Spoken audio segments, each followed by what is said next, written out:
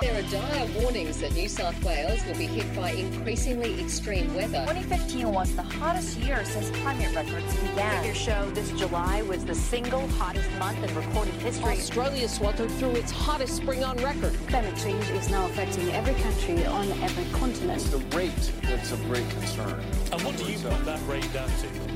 Oh, it's human activity. We have everything we need. Some still doubt that we have the will to act, but I say the will to act is itself a renewable resource. Hello and welcome to Climactic. I'm Mark Spencer. We've got some exciting news about the show coming soon.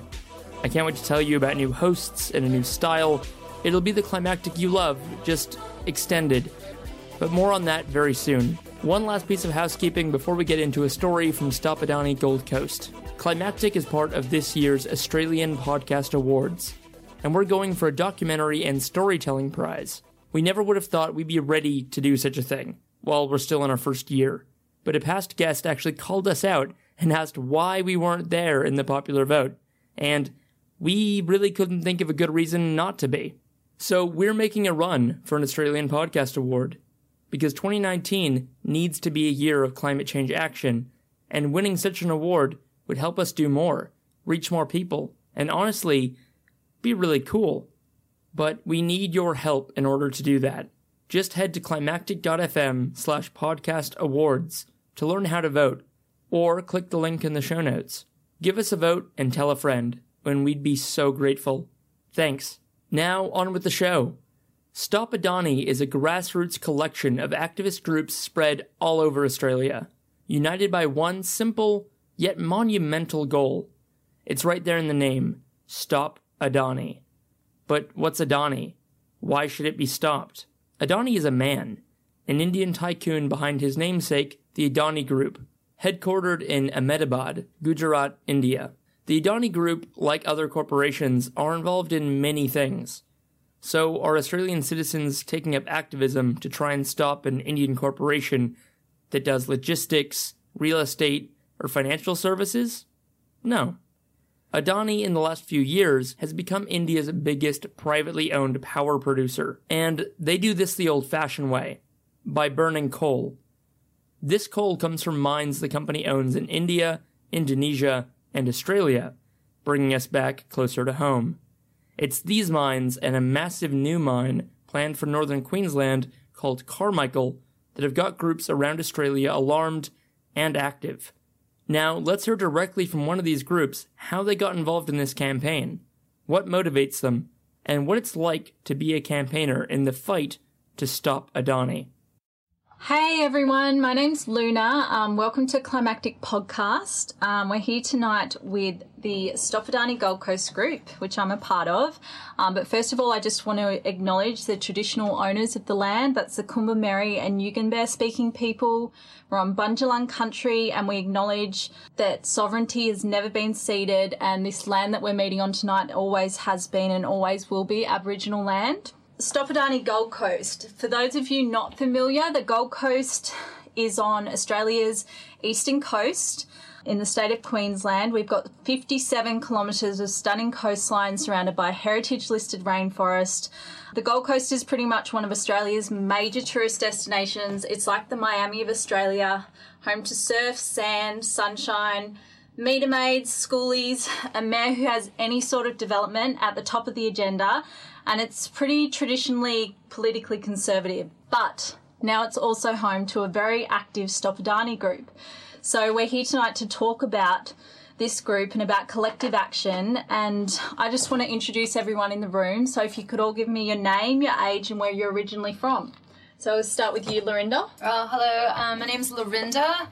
I'm 43 years old. I'm originally from New York in the United States, but then also have lived in New Zealand for a very long time, and now I'm here. Hi, I'm Chus. I'm 30. I'm from Spain. Hi, I'm Jackie. I'm 31, and I'm originally from Venezuela. Hi, I'm James. I'm 34, and I grew up around this coast of central Queensland, Rockhampton and Mackay. I'm Matt, and I'm 33, and I'm from the suburbs of Sydney. I'm Jesse, and I'm 31 years old, and I was born on the Gold Coast. I'm Liz, I'm 27 and I'm from Townsville in North Queensland. My name is Jennifer, I'm 54 and I grew up in Melbourne. My name is Michael, I'm 39 years old and I'm originally from Holland. I'm Luna, I'm 30. I was actually born in Papua New Guinea, but I grew up in Tasmania.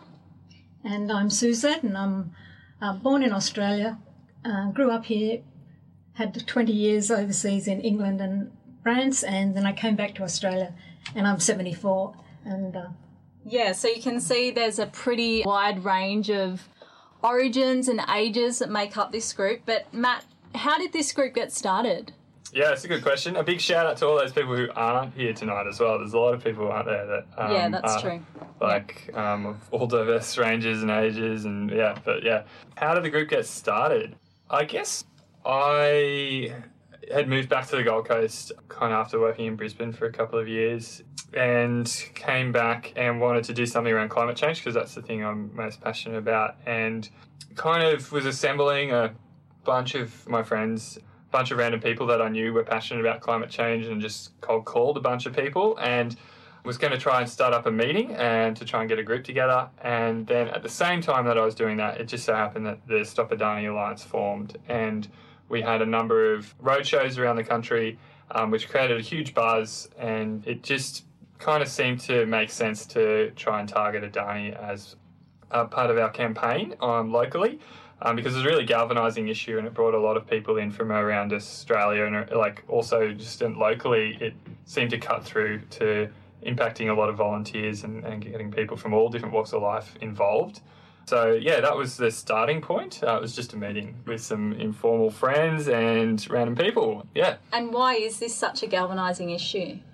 Tell us a little bit about the mine and why we're trying to stop it. Yeah, so I think it galvanises people, and it cuts across so many different sections of society. For those of you who may not be aware of the mine, those in listener land, the proposed Carmichael coal mine is situated in central kind of North Queensland area, close to the Barrier Reef, and it's being proposed to be the largest coal mine in the Southern Hemisphere. The company that's proposing to build this mine is Adani. It's an Indian-based company with a crazy complex corporate structure, with a really dodgy track record of environmental destruction in India, bribery and money laundering, and that's alleged, that stuff. And I guess they want to build this huge coal mine. It's ridiculous the scale they want to build it on, but they want to build it on the Galilee Basin, which happens to be one of the largest untapped coal reserves in the world. And this is at a time when the world must critically move away from fossil fuels. And, we've had the recent IPCC report last year, which just reinforced the pace in which we need to move away from fossil fuels. The Adani coal mine, for one, is just absolutely absurd idea given the current state of the climate. But then it also cuts across because of Adani's dodgy track record in India and the potential kind of dodgy track record that they've already got in Australia. They've already been prosecuted by the Queensland State Government for leaching water, contaminated water into the Great Barrier Reef Marine Park. But there's a number of reasons, like they are planning to dredge, or drain 12.5 billion litres of water from the local Suto River, and this is in an area of Australia that is really, really dry, and that a number of graziers in the area, rely on water to help their farms prosper. So, it could potentially really damage the surface water, and then could also really damage the Great Artesian Basin, which is like a lifeblood for our country. And there's also other elements of not paying tax and, just a general feel in Australia and around the world at the moment that, the people aren't being listened to, and that, corporates are getting away with destruction and huge profits whilst the rest of us have to work tirelessly just to try and get ahead, and that I think that divide between the rich and the poor and corporate kind of greed is becoming more palpable for people. So I think that's cutting across as well. So it galvanises people from all over the place, and we've got people on the Gold Coast who are miners who've said that they are not keen. A little summary, hopefully. And also the issue of Indigenous land rights as well. There's still a court battle going on with the Wangan and Jangalingo people over the right of Adani to use their land at the moment, isn't there? Yeah, that's right. And I guess, like, we would really like to acknowledge that, you know, First Nations people around the world have been front and centre of so much of the climate movement in the last however many years, really, probably since time immemorial. You know, like, they're just amazing. And locally, the Wangan and Jagalingou people have been fighting Adani for years, since 2010, I'd imagine. I actually don't know the full stats around how long they've been fighting for, but, you know, the courage that they've shown and, you know, the resilience has been outstanding, really. Like, it's incomparable, really. And without their continual fight, you know, the mine could be getting built today. So we really need to acknowledge their struggle and also acknowledge just how personal it's become for some of the traditional owners, you know, and how much Adani's trying to bully them right now and take them to bankruptcy. And, you know, it's just shocking what Adani's trying to do. So, yeah, kudos to the First Nations people around the world. Just so grateful for such courage. Yeah. And on that note, I kind of wanted to chat to a few of you about how you ended up volunteering for the group and how you joined. And actually, Lorinda, you had a similar issue in regards to First Nations people fighting for their rights to their lands that motivated you to join the group too, didn't you? Yeah, absolutely. So, like I said briefly before, I'm originally from the US, and so when the pipeline was being dug in North Dakota, there was a massive convergence of people from all over the U.S. And internationally on the land there for the Native American people to basically fight back. Of course, it's all complicated, and takes a lot of resources, not only of people but of funds to support such a movement. And so I was really inspired and decided that I wanted to do a bit of a fundraiser here on the Gold Coast to send some funds over there. And then a friend of mine brought my attention to going, hey, actually there's a similar thing happening in Australia currently, and that was the Adani Carmichael coal mine, the proposed coal mine. And so we decided to turn the fundraiser into a fundraiser for the Wangan Jagalingou Family Council that you mentioned before, that have been fighting for a really long time. So after the success of that fundraiser, we raised over $1,000, which was really exciting. Matt rang me up and said, hey, you seem to be keen about climate change. Do you want to join this group? I want to do this thing. And I was like, okay. So here I am. Cool. And what about you, Suzette? How did you join the group? Oh, well, I went to film Guarding the Galilee that Stop Adani had organised. Yeah. And that was great. It got me really motivated. Yeah. And also I happened to be in Stephen Chobo's electorate, which we will talk about later, why he's so key to our campaign. Well, he was. He's not anymore. And what about you, Michael? How did you join? Yeah, I always underestimated the Adani coal mine. I thought it would never get this far. I thought it was a really ridiculous idea, but once it kept on progressing, I was doing beach cleanups with Sea Shepherd, which is part of the Stop Adani Alliance as well, and the Steve Irwin came past, and some really powerful people within this group actually had some really good speeches, including you, Luna, and that really fired me up. So from that moment on, I'm as active as possible for Stop Adani Gold Coast.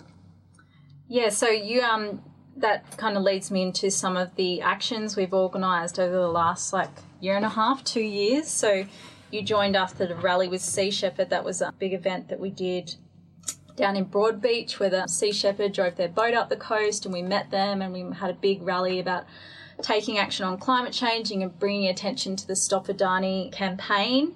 So we also had those documentary screenings you mentioned, Suzette. That was actually how I joined as well, after seeing a Guarding the Galilee screening at Patagonia store. Same with you, James? Yeah, I was there too. Yeah. And then there was the Human Sign event, which was interesting. We had to organise that at very short notice. But how many people ended up turning up? Do you remember, Lizzie?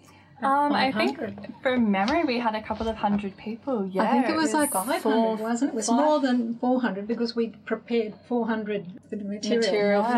Yeah, that's right. And we ran out. yeah, we were giving all the crowds, bits of material to wave up in the air as we were getting our drone footage and our film footage, and it was just crazy the number of people that just kept coming and coming and coming, and we're running around. And we spelt out Stop Adani on the beach, but then we had to add in an exclamation mark, didn't we? So we had to more and more people turn up. That's right. Cool. Yeah, we had a big exclamation mark on the end. Everyone had their umbrellas out to make the dot at the end. It was incredible.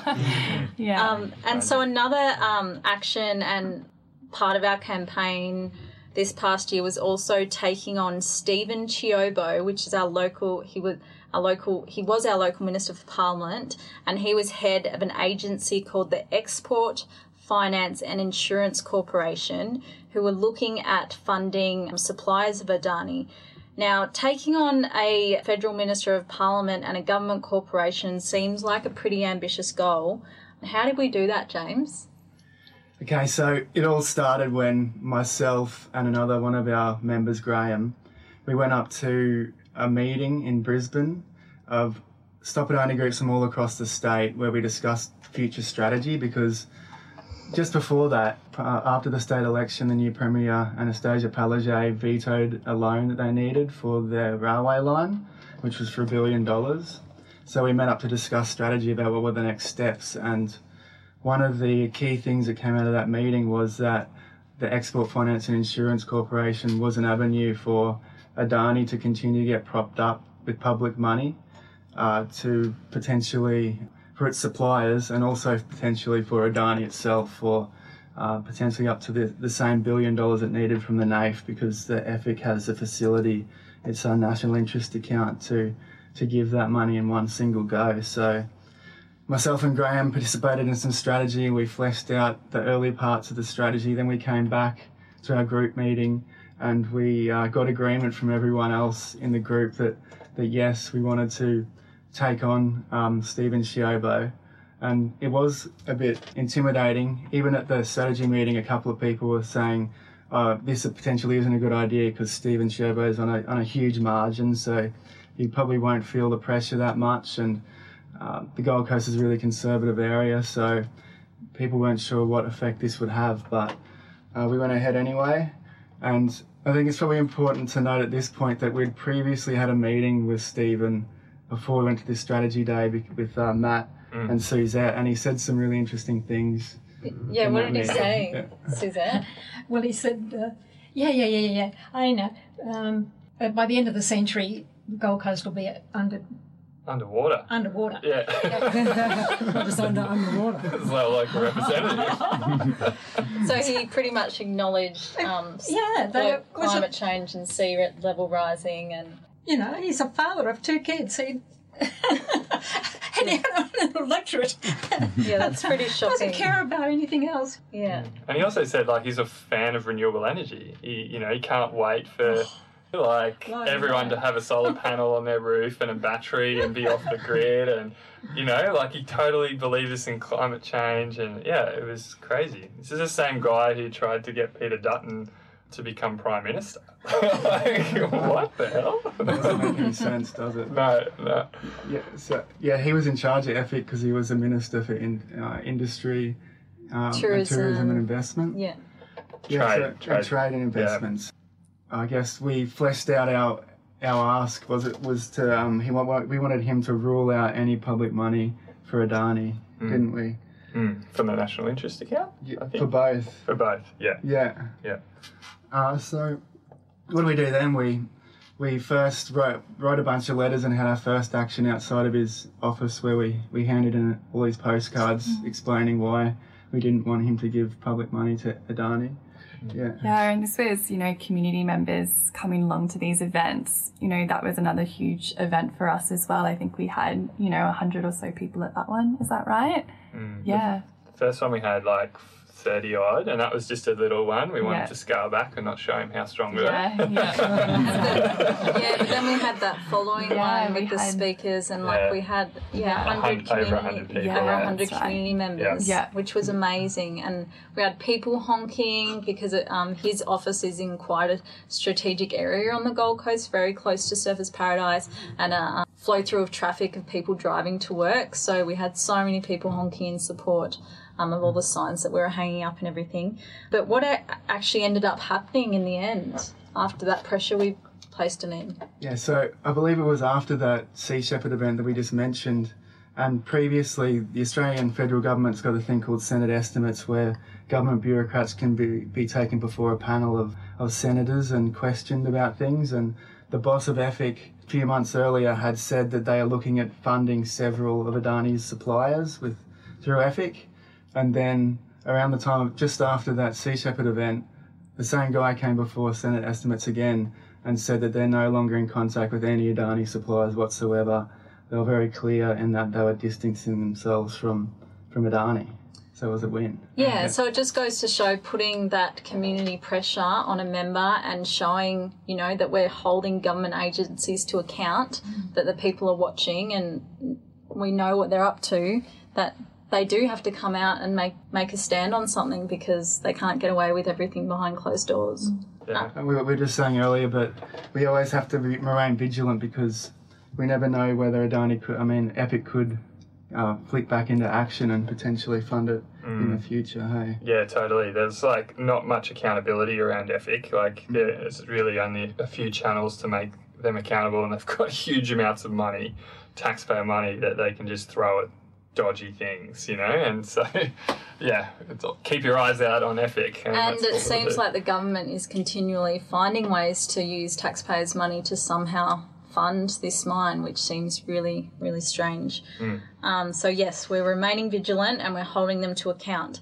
But obviously we're all volunteers, we all, either study, work full-time, all that kind of thing. And of course, when you're campaigning for such an long ongoing issue like this, there are struggles. So I just want to cross to a few of you and maybe ask you a bit about those different struggles. Lizzie, did you want to? Yeah. I guess one huge struggle for us on the Gold Coast is that our LNP holds some very safe seats on the Gold Coast, and that can be really hard when looking at putting together political strategies.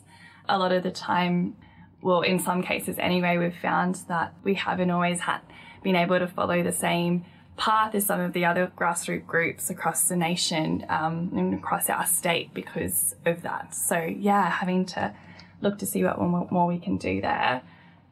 We've also, just sequencing events and having, touching base with volunteers and having that all link in nicely together has been a bit of a challenge, and nothing that we haven't been able to problem solve though, which is great. But different things like that has been hard, definitely. Yeah, and we've had such rapid growth as well with our social media pages and everything, like new members are wanting to join all the time. So we really want to make contact with them, and it's often a struggle to keep up with that, but that's definitely one of our future focuses. What about you, Matt? Are there any other struggles that you've seen that we've...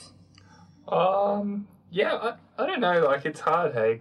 I think what I'm really inspired about is that we are in a conservative area, but that doesn't mean that people who may hold more conservative values can't take action on climate change. Possibly, I think sometimes a struggle can be that we already have this expectation that we can't, that we're going to fail before we start, because of the conservative image that the Gold Coast has. But it's such a place of potential. We've got to win the hearts and minds of everyone, and so we have to do this in these places like the Gold Coast. And so I guess sometimes the struggle can be just convincing people, it doesn't matter where you live or who you are or what your background is, that climate change affects all of us and we should all be doing something about it, and we can all do something about it. It's not like a conservative issue that you just, you don't get involved in it because you vote conservatively. No, you should totally be involved in it, and there's a space for everyone in it. But getting that narrative across to our volunteers and telling people in our electorate that we can make a difference can sometimes be a challenge, which, you know, we've kind of smashed with ethic, which is kind of cool. Do you know, I think sometimes as well, when we knock on people's doors and they're like, oh my goodness, Stop Adani person, what are you doing here? They're seeing grassroots things happening and they're really quite inspired themselves, you know, so that's... Yeah, it's quite amazing. Yeah, so actually leading on from that, because you organised a lot of the door knocking, didn't you, Jennifer? Yes. So that was been one of our focuses lately, one of our action focuses lately, hasn't it? Yeah, and I mean, I think, you know, for all the volunteers that do it, you know, we all come back really inspired and hyped up. I mean, it's a great thing because with the fight that we're doing, we're all united, and so many of the people that we talk to don't know a lot, but understand. We're giving them a lot more understanding, and they agree with us. They understand. Well, they don't understand, but I mean, they're gaining knowledge, and they realise we're not all these crazy hippie green. Yeah, absolutely.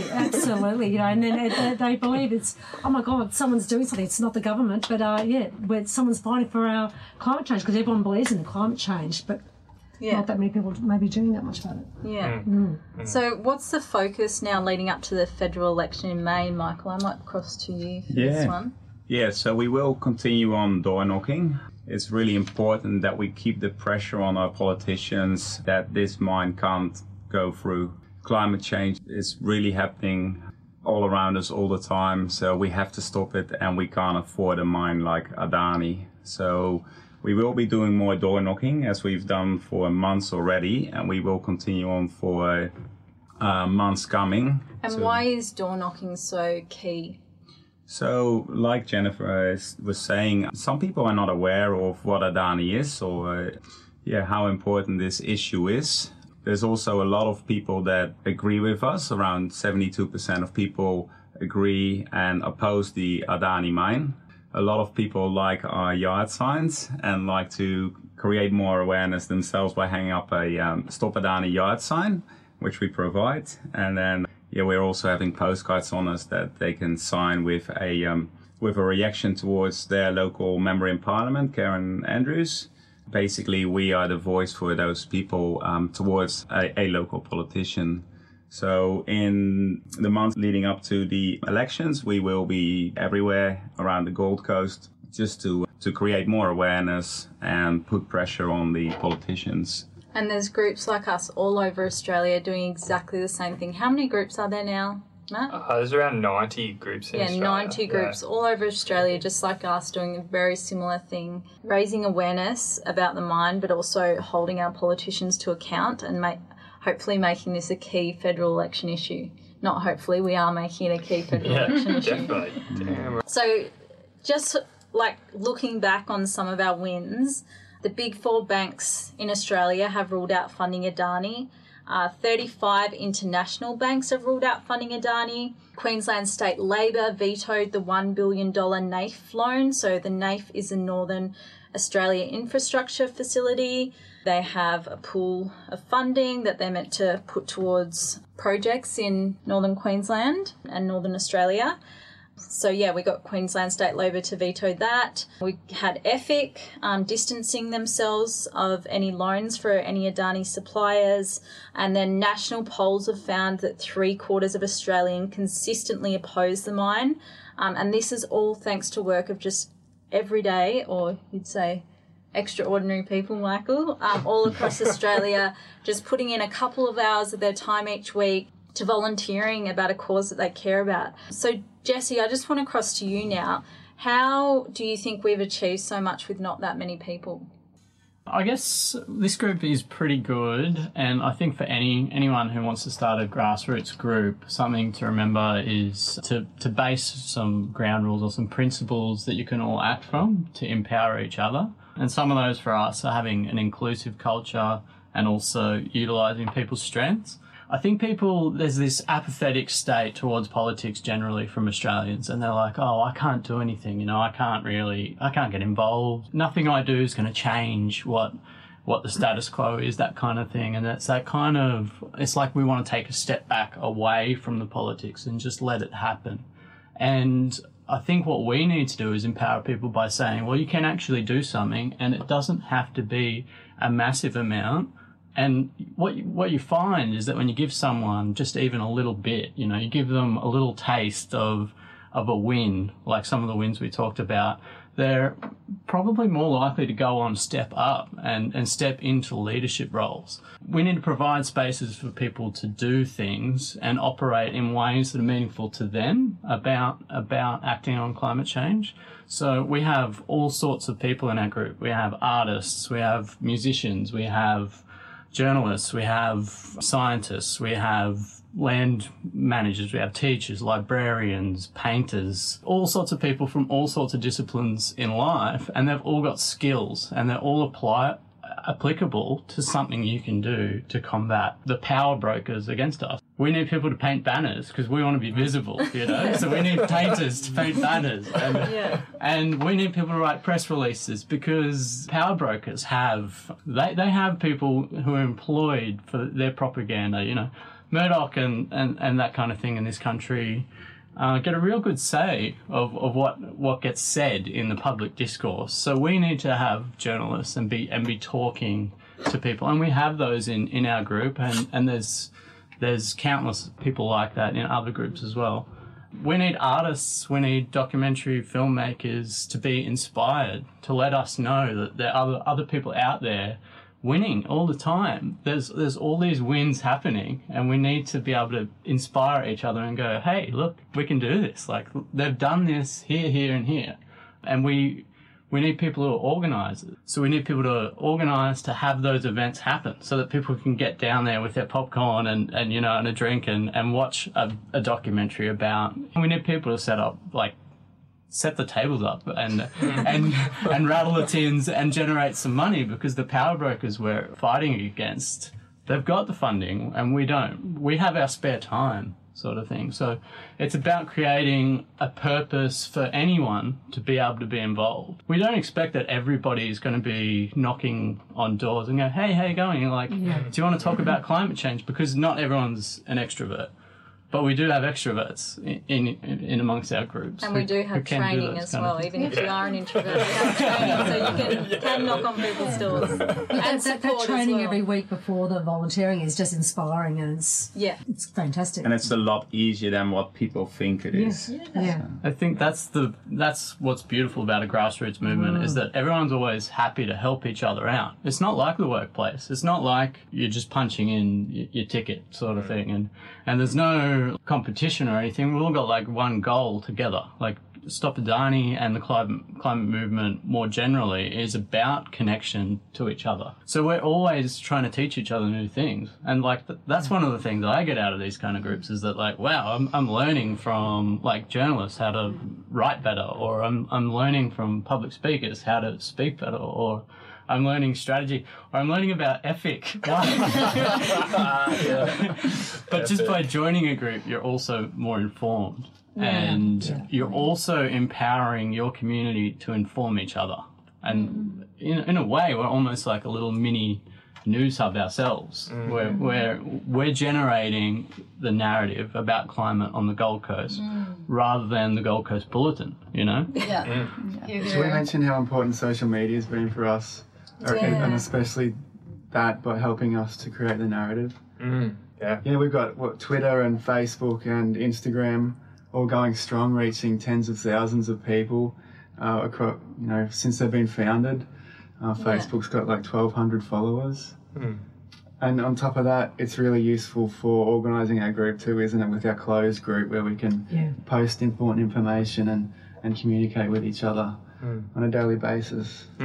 Yeah, it's been a good tool. And also so important to keep our followers updated with where the mine's at and all that kind of thing. So where is the mine at the moment, Matt? It's interesting to talk about this, kind of do this podcast. So I guess part of the reason why we wanted to do this podcast, I think, was to reflect whilst we're actually going and actually acknowledge some of the cool stuff that we've been doing along the way, because it is such a long struggle. Like, it's been an 8-year struggle so far. The mine was proposed in 2010, so it's probably getting into its 9th year now. We want to acknowledge all the amazing work that we've done, and we want to kind of inspire new groups and kind of share some different ideas around groups, you know, and how to make things work in a grassroots group, but how powerful grassroots groups can be.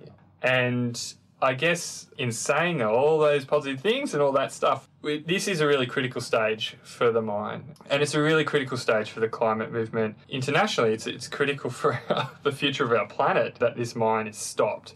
I guess it's getting to a point where we've got a federal election scheduled for around May. The current Labor Party in Australia is on the fence, or, you know, they're just tacitly supporting Adani. Like, they're not coming out either way saying that they're against it. They've said, you know, in various rhetoric at different times that it needs to stack up environmentally and also economically. So it's a critical time at the moment, because the Labor Party looks like they probably get into power. Adani, meanwhile, has been trying to bully their way through and get a bunch of approvals. And they've cut their mine back. Well, that's what they're telling us they're doing, but I don't believe them. And neither does most people who, you know, I don't think anything that they say you can actually believe too much. But essentially what they're trying to do is do a scaled-back version of the mine, try and find all the finance from within the company, and then try and push through the mine right now as much as they can to try and get all their approvals to try and start before the federal election. I think that they're worried about what could happen after the federal election if Labor's elected. So it's a really critical time, because they can start construction and potentially start actually digging out the mine, creating infrastructure, and once they do that, then the Labor Party might just go, oh, it's all too hard, we're not going to stop it. And that would just be a complete disaster. So this is a really critical time. It's really important that we keep pushing against the mine. I guess hopefully some of this podcast can be inspiring for people to get involved. So for me, climate change, you know, the Adani coal mine, like, all that stuff can be so heavy. And, like, last year I just struggled and I was, like, so depressed over it all. It's just like, oh my God, we're dying. You know, like, I ask kids, what do you think about the future? And they're just like, we're destroying it, we're dying. So, you know, and I think for me what riles it up is to kind of go, wow, actually community. That's where it's at. It's like, who's in the community? Do I know my neighbors? Where do I get my food?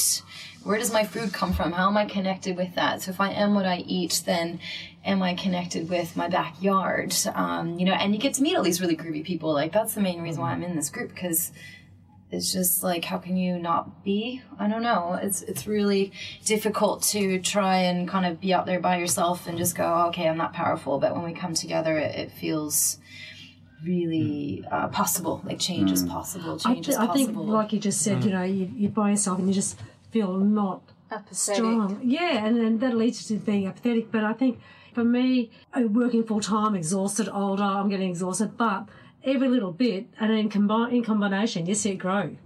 That's what's really cool, because by yourself you can't do much, but getting like-minded people, it grows, and that's dance on the grave of apathy. What are kids saying to you? Like, because you're an educator, you work with young kids on the Gold Coast. Like, what do they say about, like, climate change? It's astounding. Well, climate change, I don't ask them directly. Maybe I should do that. But I just ask them generally, what do they feel about the future of the world? I just throw the question at them. I don't front load it. I just walk in with them, or I just kind of hit them sideline. And I usually get three different answers. It's not looking good. We're destroying it.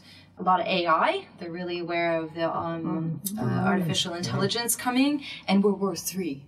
And so whoever's listening to this, you know, if we're still adding to the podcast or whatever, but if you're listening, the Gold Coast is pristine. The ocean is incredibly clear. The weather is just perfect. If it's not, you know, sunny one day or good weather one day, it's perfect the next. What's the saying? Yeah, I don't know, like, beautiful one day, perfect the next. Yeah, beautiful one day, perfect the next. So, I mean, these kids live in an incredibly pristine, safe, don't know where you live or where I live. I leave my car unlocked. My door's unlocked to my house. You know, like, I live in an unlocked life. Don't give out your address. It's so safe. And so I'm thinking, where are these kids getting this information? Well, yeah, right. Where are these kids getting this information, you know? Like, so if their daily life is safe, it's in an incredible environment. There's, you know, hardly any rubbish that you see compared to other places, even though there's a big plastic movement happening, no plastic in the Gold Coast as well, which is really great. But I mean, like, so I kind of go, okay, it's the media. Like, it's the media, it's the conversations in their home. So I feel like if we could change the conversations to kind of go, actually, this is the picture of the future we're creating. It's people talking to each other. You can contribute in your community. We can go get our food, and we know Farmer Joe down the road, because there's an incredible amount of Farmer Joes. in this town as well too. They're not necessarily named Joe, but there's a lot of farmers here, you know, like we have a farm, plant-based, a lot of them organic food, and almost every single little community of this 57-kilometer long stretch, like, you know, pick one on a Saturday or Sunday, wherever you want to go, you know, like there's an incredible amount of opportunity to get what you need locally, you know, so this whole idea of kind of just going in the same treadmill of craziness is, what do the kids think about, you know, so they're learning all about climate change in schools, and then they're reading the papers or listening to the news. Surely it doesn't add up for them as well. How are they reacting to that? I don't know. Like I said, I need to ask them specifically about that. But I tell you what, I was working in Fiji late last year, and the kids there can hold a conversation about climate change because it's in their backyards. You know, like they had this big hurricane, Winston, and one of the schools we were working with had a big old tree that went through the wall, and they're still like, you know, kind of patching it up. But the thing looks like it's about to fall on their heads. It was super unsafe. You know, so little 12-year-olds can have a really in-depth conversation about climate change because it's there. Yeah. So I think that's, you know, unfortunately seems where it's going to get at. So, you know, we'll have the conversation once we need to. Yeah, we need more conversations. What do you think? So there's a guy, our local paper is the Gold Coast Bulletin, and it's a pretty conservative paper, Rupert Murdoch rag, you'd call it. There's various versions of it right around Australia, print the same kind of news stories. And James, you've been like monitoring it, I guess, almost for climate news. And there's people who write into the editorial section, the letter to the editor or letter to the paper sort of thing. And there's a guy named, I won't name his name actually, but there's a particular, do you think that kind of stuff, is that influential, do you think, like in this? Yeah, absolutely. I think it's a massive disgrace that the media, there's like certain sections of it, you've already mentioned it, the Rupert Murdoch owned papers. I don't know where the direction has come from, but there's a deafening silence around climate change in those papers. And when they do mention it, it's only to write off people who are trying to get action on climate change and call us lefties and greenies and act as if we're scum of the earth. And it's a disgrace. And then you've got letters editor to the Bulletin who thinks that he should be publishing climate denialist letters because he thinks it's important to have the debate, when the debate has moved so far beyond that, and all he's doing now is just misinforming people. Like, they wouldn't run anti-vaxxer letters. They wouldn't run letters saying that smoking doesn't cause cancer. They wouldn't run anything on those topics, but I think it's a total disservice to the community, and, you know, it's not practicing the ethics of journalism to me. So I think it needs to change. I think there's a movement called #EndClimateSilence, so I think I don't know how they can change in that organisation, but I think if those newspapers took it seriously, then I think it really quickly would move in Australia. So what do we think? Like, unsubscribe from Rupert Murdoch? Is there... Boycott Murdoch. Boycott Murdoch. We always talk about shifting the politics and that kind of thing, like, or shifting the structure. Like, I don't think, like, this whole thing of voting with your wallet or whatever, like that, to me, that's not appropriate. There needs to be some kind of resistance, like, to be able to not have a platform where you're the number one news aggregator for an entire community, and we can't just expect everyone to vote with their wallet because people are buying it. And it's a shame because I personally would like to support local journalism, and that's really the only option for me, because, you know, it is important to have a newspaper in your local community to hold your local council to account, but, you know, my only option is, you know, the paper we've just discussed, which is pretty sad. Does anyone feel like it's influential, the paper itself, or is it? Is it? I think so. Like, every cafe that you walk past, you know, like people were standing there waiting in line for their coffee. There's always a copy of the Bulletin or some Murdoch newspaper there, and people read the front news. They read the headlines on the paper. Yeah, and it's not even just, you know, a paper copy either. It's on Facebook and on, you know, social media as well. So it's very accessible. It kind of bleeds into people's lives, I think. Like, it's subtle. Like, it just kind of... The discourse makes people who believe in climate change that little bit less comfortable to come out in a barbecue or conversation at a pub and say, yeah, like, go on those kids for the school strike. Good on them. Or good on the Stop Adani, you know, guys. And it just makes people that little less comfortable. And I think Murdoch's completely intelligent, and I think that would be part of exactly what he's thinking. Like, it was interesting. I was reading an article this week that they published, and it was the title of it was "Perfect Weather Ahead" or "Perfect" or "A Great Climate on the Coast Forecast" or something like that. Yeah. And I read the article, and it's talking about how we've had relatively not too much rain and mild kind of weather, but then it was about a 300-word article, and about 150 words in, then they talk about the national averages, how they're half a degree more than they're meant to be. And so it's a good news story, and it's reporting on climate and weather, but if you didn't read past the first 2 paragraphs, you were never going to get the truth. I know, Lena, you helped organise the Australia Institute. They organised a media briefing because they did some research around how the increasing weather was going to affect the Goldie, right? Yeah, and people working outdoors. That was me on Friday. Heat islands. But I noticed when they published that story, credit to them, they published the story. I don't think they used the words climate change or global warming like once in the entire story. That's it. They always twist it. They always twist it. But in the meanwhile, a lot of everyday life people, they notice it. Like my guy that cleans my pool is like, yep, we had to add water again because every year we're facing a bigger drought because the periods between rainfall and the next rainfall is getting longer and longer, and the ground doesn't hold enough water anymore. So it's becoming more obvious to a lot of people, but the media looks like sometimes deliberately taking it out, keeping it out of the media. The Murdoch media, that is. And that's television as well. It's not just... It's almost like they don't want people to know, and it looks like some media's got a different agenda than reality. And it's dangerous, it's unethical, it's just amoral, actually. We're already calling them out right now, but can't imagine what 20 years is going to look like for these guys, and we look back on these people, they're already not being painted with a pretty picture.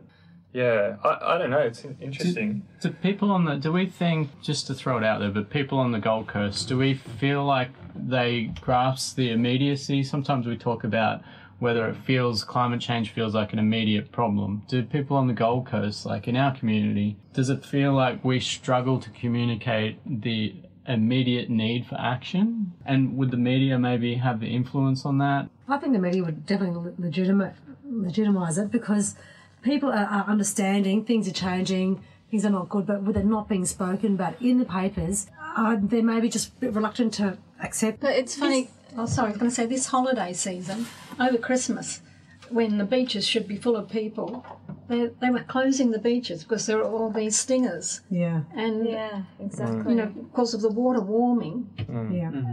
Like, it's obvious. We're not going to be a tourist destination for much longer because of climate change. Yeah. It's going to affect jobs. Like, it's going to affect so many. We even get king tides. We get like Budds Beach flooding, and there's already areas of the Gold Coast that flood on king tides. I had a conversation on the door on Sunday. A dude, like probably in his mid to late 30s, with a young family, who was fully on board and educated about climate change. But then one of the things he said was, well, it's probably not going to affect me anyway because I'm going to be too old. But then as I walked away, I thought, what the latest IPCC report says that it really is in our lifetimes. Like, it's like we need to act like right now. I felt that way on Friday. I was working with a bunch of kids in a park, and there wasn't really great accessible shade. And this particular day, just doing games and circus activities with them, and I literally felt like I was watching the kids melt. They all just went like strawberries. They just went bright red, within the matter of so. And normally, I teach them a few tricks, and then we do a little bit of show for the adults. It's fun, and it just wasn't possible. wasn't possible. It was just like, let's kind of keep scurrying into the much shade as you can, drink water, put a hat on. I'll just be here until my time's up. You know, like really, there wasn't. They were just losing it out. You know, just too hot. Yeah, it's a really interesting question, Jessie. I think there's like a lot of layers to answer that one around like, but I think that short of it, like the media absolutely has an impact. But I also think it's not a complex issue. I think we've sometimes talk about it, a complex issue. Essentially, the world's getting warmer because we're putting so much pollution in the atmosphere and thickening the atmosphere to the point it traps heat. Like, it's not like a mass, like, but the way in which, like, it impacts us is different. In some ways, like, a well-to-do, middle-class Australian is going to have a very different impact with climate change. It's a very different reality for them than a person who lives in the South Pacific or First Nations person who survives in the Arctic Circle. It's going to be very different for them. And I think that this is where climate justice is really important, because we need to start, like, we need to talk to all people about how it impacts them, but supporting and talking about and working with communities that are marginalised and helping them to have a voice in this. I think it's really powerful when those people who are most impacted by climate change, such as South Pacific nations, get together and go, no, this is our future, this is our land, this is our culture that you're destroying through your fossil fuel burning and, you know, your excess in some ways. So I think that's kind of cool. I guess we're going to have, my view is in climate action, we're just going to have to consistently have conversation after conversation after conversation about this. Like, it's going to be like tireless in some ways. But the school strike stuff cuts through again, I think, because it's impacted, it's the kids who are impacted, you know, and I think that's like really evocative. It's really powerful when people who are on the front lines, really on the front lines, get up and go, no, we're not moving, you have to do something. And that inspires the people who are a little bit passive in their support. Who are the people on the Gold Coast who are really on the front line here? And how can we get them involved? So if you would like to get involved... I just want to touch on building grassroots communities more, or if anyone's got any more thoughts about that. You guys, yeah. Building grassroots communities. Go, Jackie. Well, we recently founded a community called Plastic Free Gold Coast, and we're doing events, local events involving the community to be more aware of the plastic pollution problem. And obviously that attracts people that are also related to Stop Adani movement and other environmental issues, because everything is related at the end. Trying is to build this community as strong as possible and try to spread around Australia, maybe around the world, because also plastic pollution is part of the problem of our... What sort of events are you having? Or so the very first one we did was more like a plastic free for beginners. So it was like a talk, because we don't want to convert everybody to be 100% plastic free, because it's impossible and complicated. But we wanted to guide people to do little steps. We don't want to point fingers or anything. We just want to we want to welcome everybody, and if they start just like rejecting straws, and then they start rejecting plastic bags, single-use plastics, etc., etc., then they start evolving and going to like up level, and we're gonna be there to guide them, because some of us started years ago or just a month ago, so we're at different levels, but what we want is people to start from the very beginning. So it's important just to do one little thing. And the second one, we did a workshop with kids, with a kid, it's a 9-year-old called Amber. She's the Little Ripple on Instagram, and she did a workshop. She ran the workshop for other kids, talking about, because she's like an ambassador of Take 3 for the Sea, and so she talked to other kids about how important it is to take care of the environment. And so we gave them tote bags, and they painted with the like sea turtles and messages about plastic pollution.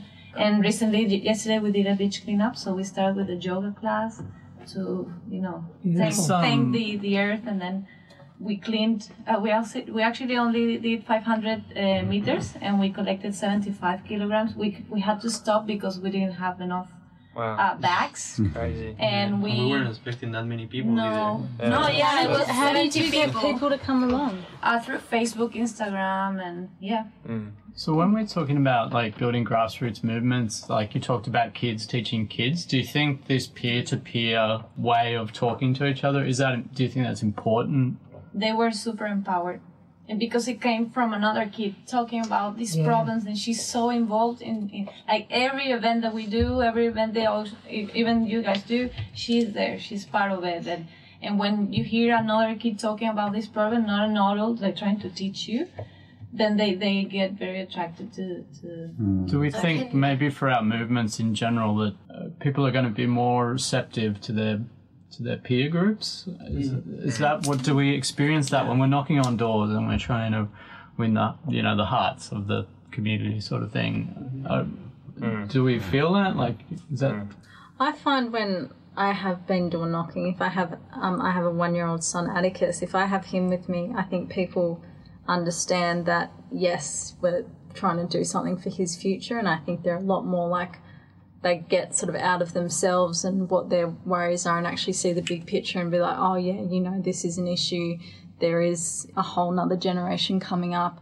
I've been lucky enough to have this long life of, relative security and in regards to the weather and all that kind of thing. But what about him? Yeah. Or what about my grandson or my granddaughter kind of thing? It does get them thinking outside of themselves and thinking about that next generation. So that's not necessarily peer-to-peer. But it's because it's not about your opinion.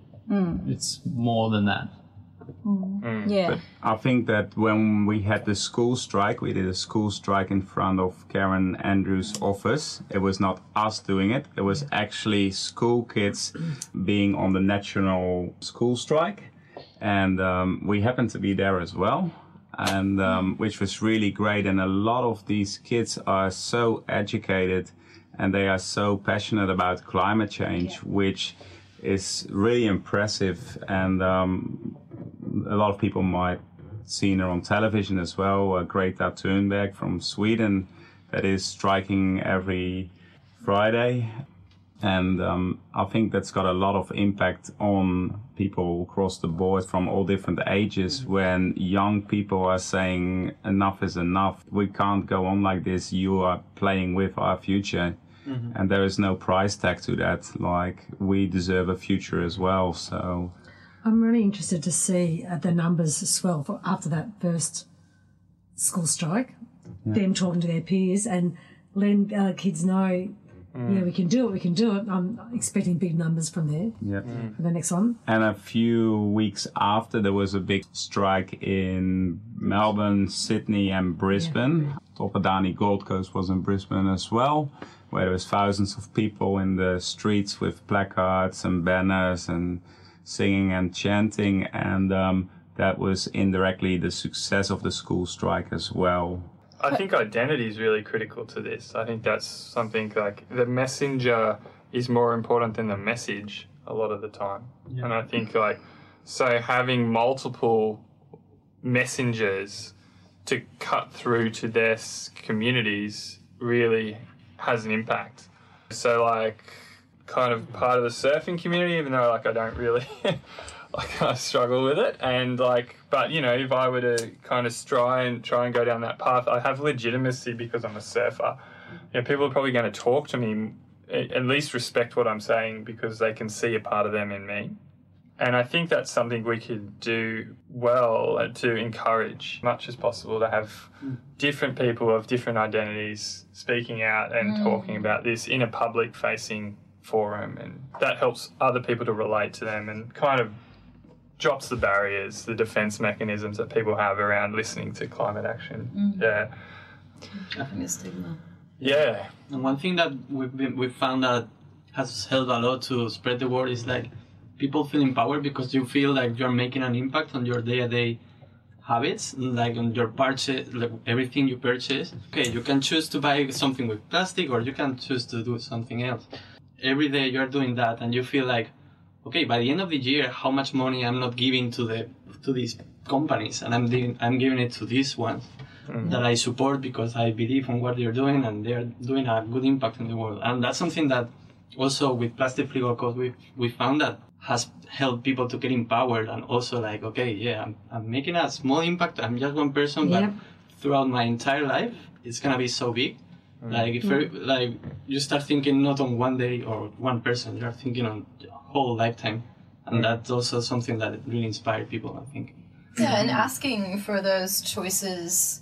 It reminds me of Seattle. I was watching this news report of how they banned straws, for example, and they were saying the only reason why they did it is because people were asking them that they don't want to use it. And so I think even stuff like that, when you go somewhere like Ketchum at the cafe before they put your smoothie in a plastic cup with a plastic straw, you gotta go, yo, can I have this? Or bringing your containers, and making it more fun, and also, supporting all those really good ideas. Like I'm really, really hoping that some of these kids will be more inspired to kind of go, right, I'm going to think about technology completely different, or be encouraged to, have all these smart engineers come up with different ways that, we can still kind of have our lifestyle without having to go to primitivism.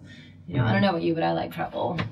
So I struggle with that. I'm like, damn, when I watch Greta Thunberg and she's like, I don't fly anymore. My mom, who's an opera singer, doesn't fly anymore. And I'm just like, oh, I really want to go to Africa.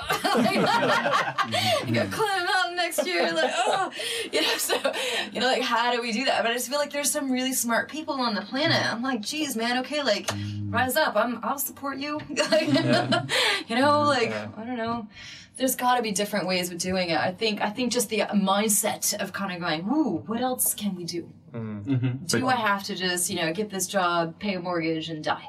But change is coming. People are getting more aware, and you can feel it, you can see it, and that's really uplifting and positive. I think that we're going to see a lot of big changes in the future, but we can't become complacent and think that someone else is going to make those changes. Yes, that is hope. We can't think someone else is going to save the world. It takes all of us to do that, and I think that's why grassroots movements are really good, because no matter how old or what your background is or religion or whatever you do, you can make a difference. So it doesn't matter what your qualities are or how smart or bright you are. There is a place for everyone in a grassroots movement with your interest, and you are making a difference. We see that every day. So, and you can make a positive difference to this planet. So.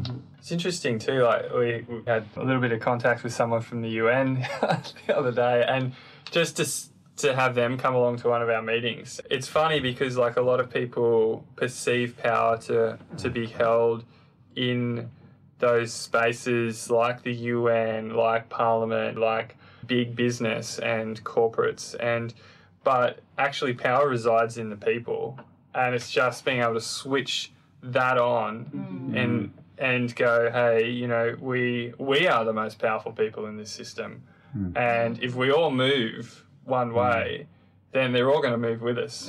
They have to. I feel like governments don't want us to know that. That's why when the school strikers went on strike, they were like, oh, they should be back in school, like putting them right back down again, instead of saying, oh, we hear you, yes, you're the upcoming voters, you're the people that are the future of our country. Like, instead of acknowledging why they're leaving, their passion, and why they're walking out of school, they're just trying to shut them down. Like, that is just so scary. That was disgraceful. But I believe that people that are powered by passion are more successful than the people that are powered by money or greed.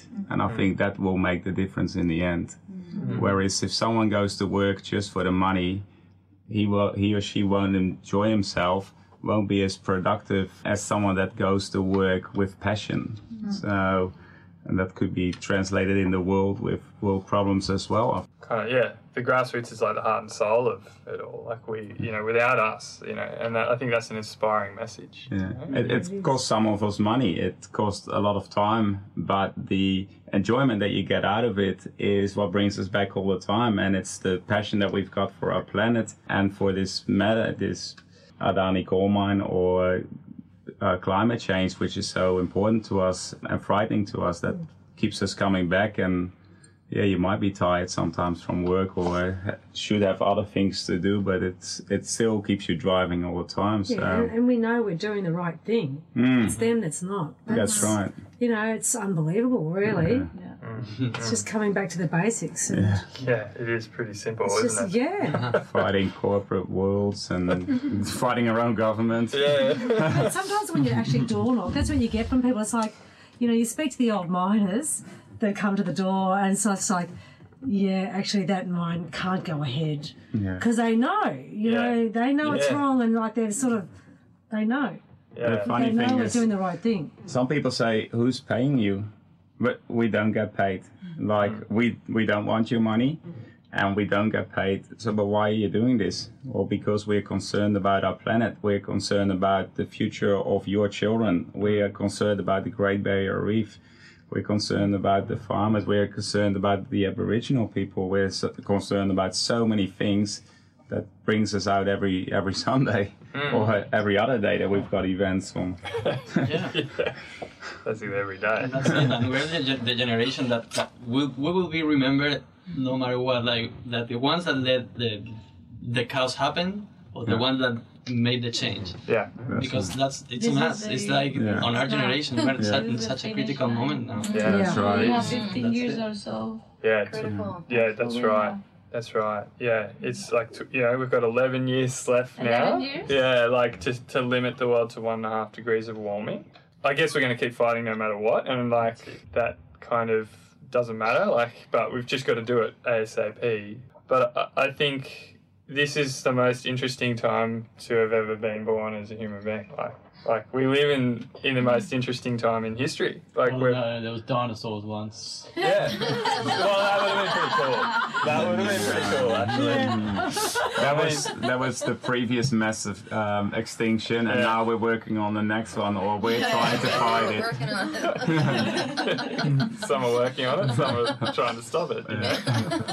Can we put out a big shout out to Guy as well, when we're recording? So can we thanks Guy. Thanks guys. And all hands on deck 2019. Yeah, so I guess the point of this podcast is just to inspire anyone out there, like if there's a Stop Adani group near where you are, or a climate change action group, like definitely get involved, or if there isn't, just start your own. Just get a group of like-minded people together and you can make great things happen. Is there anything else? Everyone?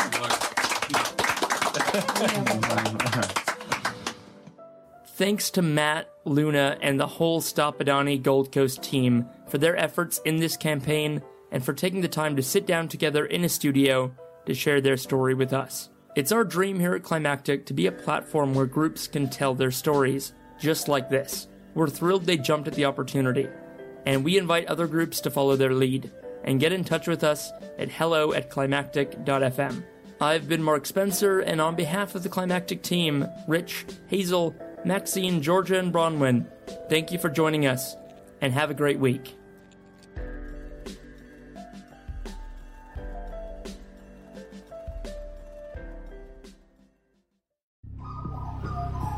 The Climactic Collective. This show is produced by Hear Media, a boutique audio agency in Narm, Melbourne. To learn more and get in touch, head to hearmedia.studio. That's HERE media.studio.